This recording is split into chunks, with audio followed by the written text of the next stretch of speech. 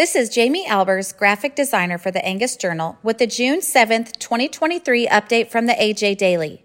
Today's update contains comments from a CattleFax analyst about conditions for herd rebuilding, comments from RCAF USA about a Paraguayan beef import proposal, and a report on consumers' taste preferences.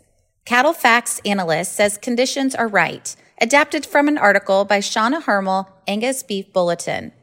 For expansion of the nation's cow herd to occur, you need cash and you need grass.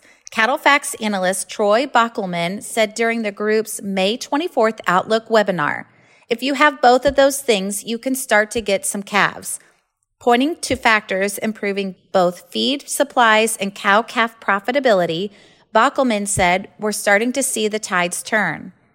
As the pieces begin to align to encourage rebuilding the nation's beef cow herd, he stressed the importance of focusing on genetics, nutrition, and quality.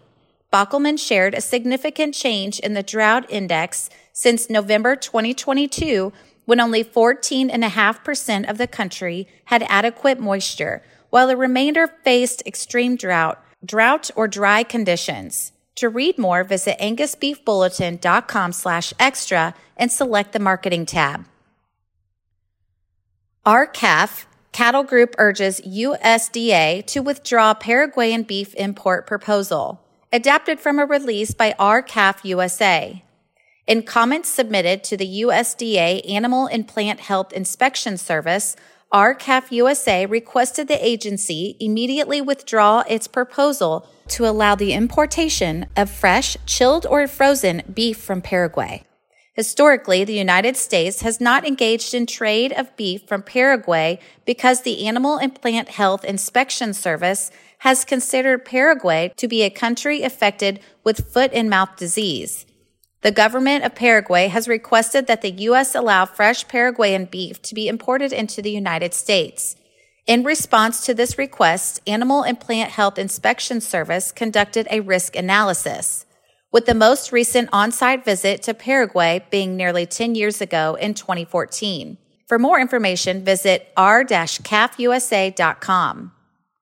As cattle management changes, so too have consumers' taste preferences.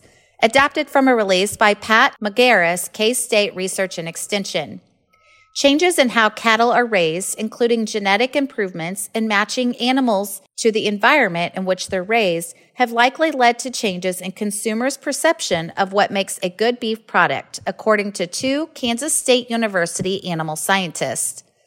K-State meat scientist Travis O'Quinn says, if we look at the last 30 years in the beef industry, we will talk about eating quality. Tenderness for a long time was viewed as the number one driver of customer satisfaction. But we've made massive improvements in beef tenderness. Right now, we can go to the grocery store and less than 10% of the beef will be considered tough by today's consumers. What that has done is it's changed how consumers view beef. To read more, click on the link in this episode's description.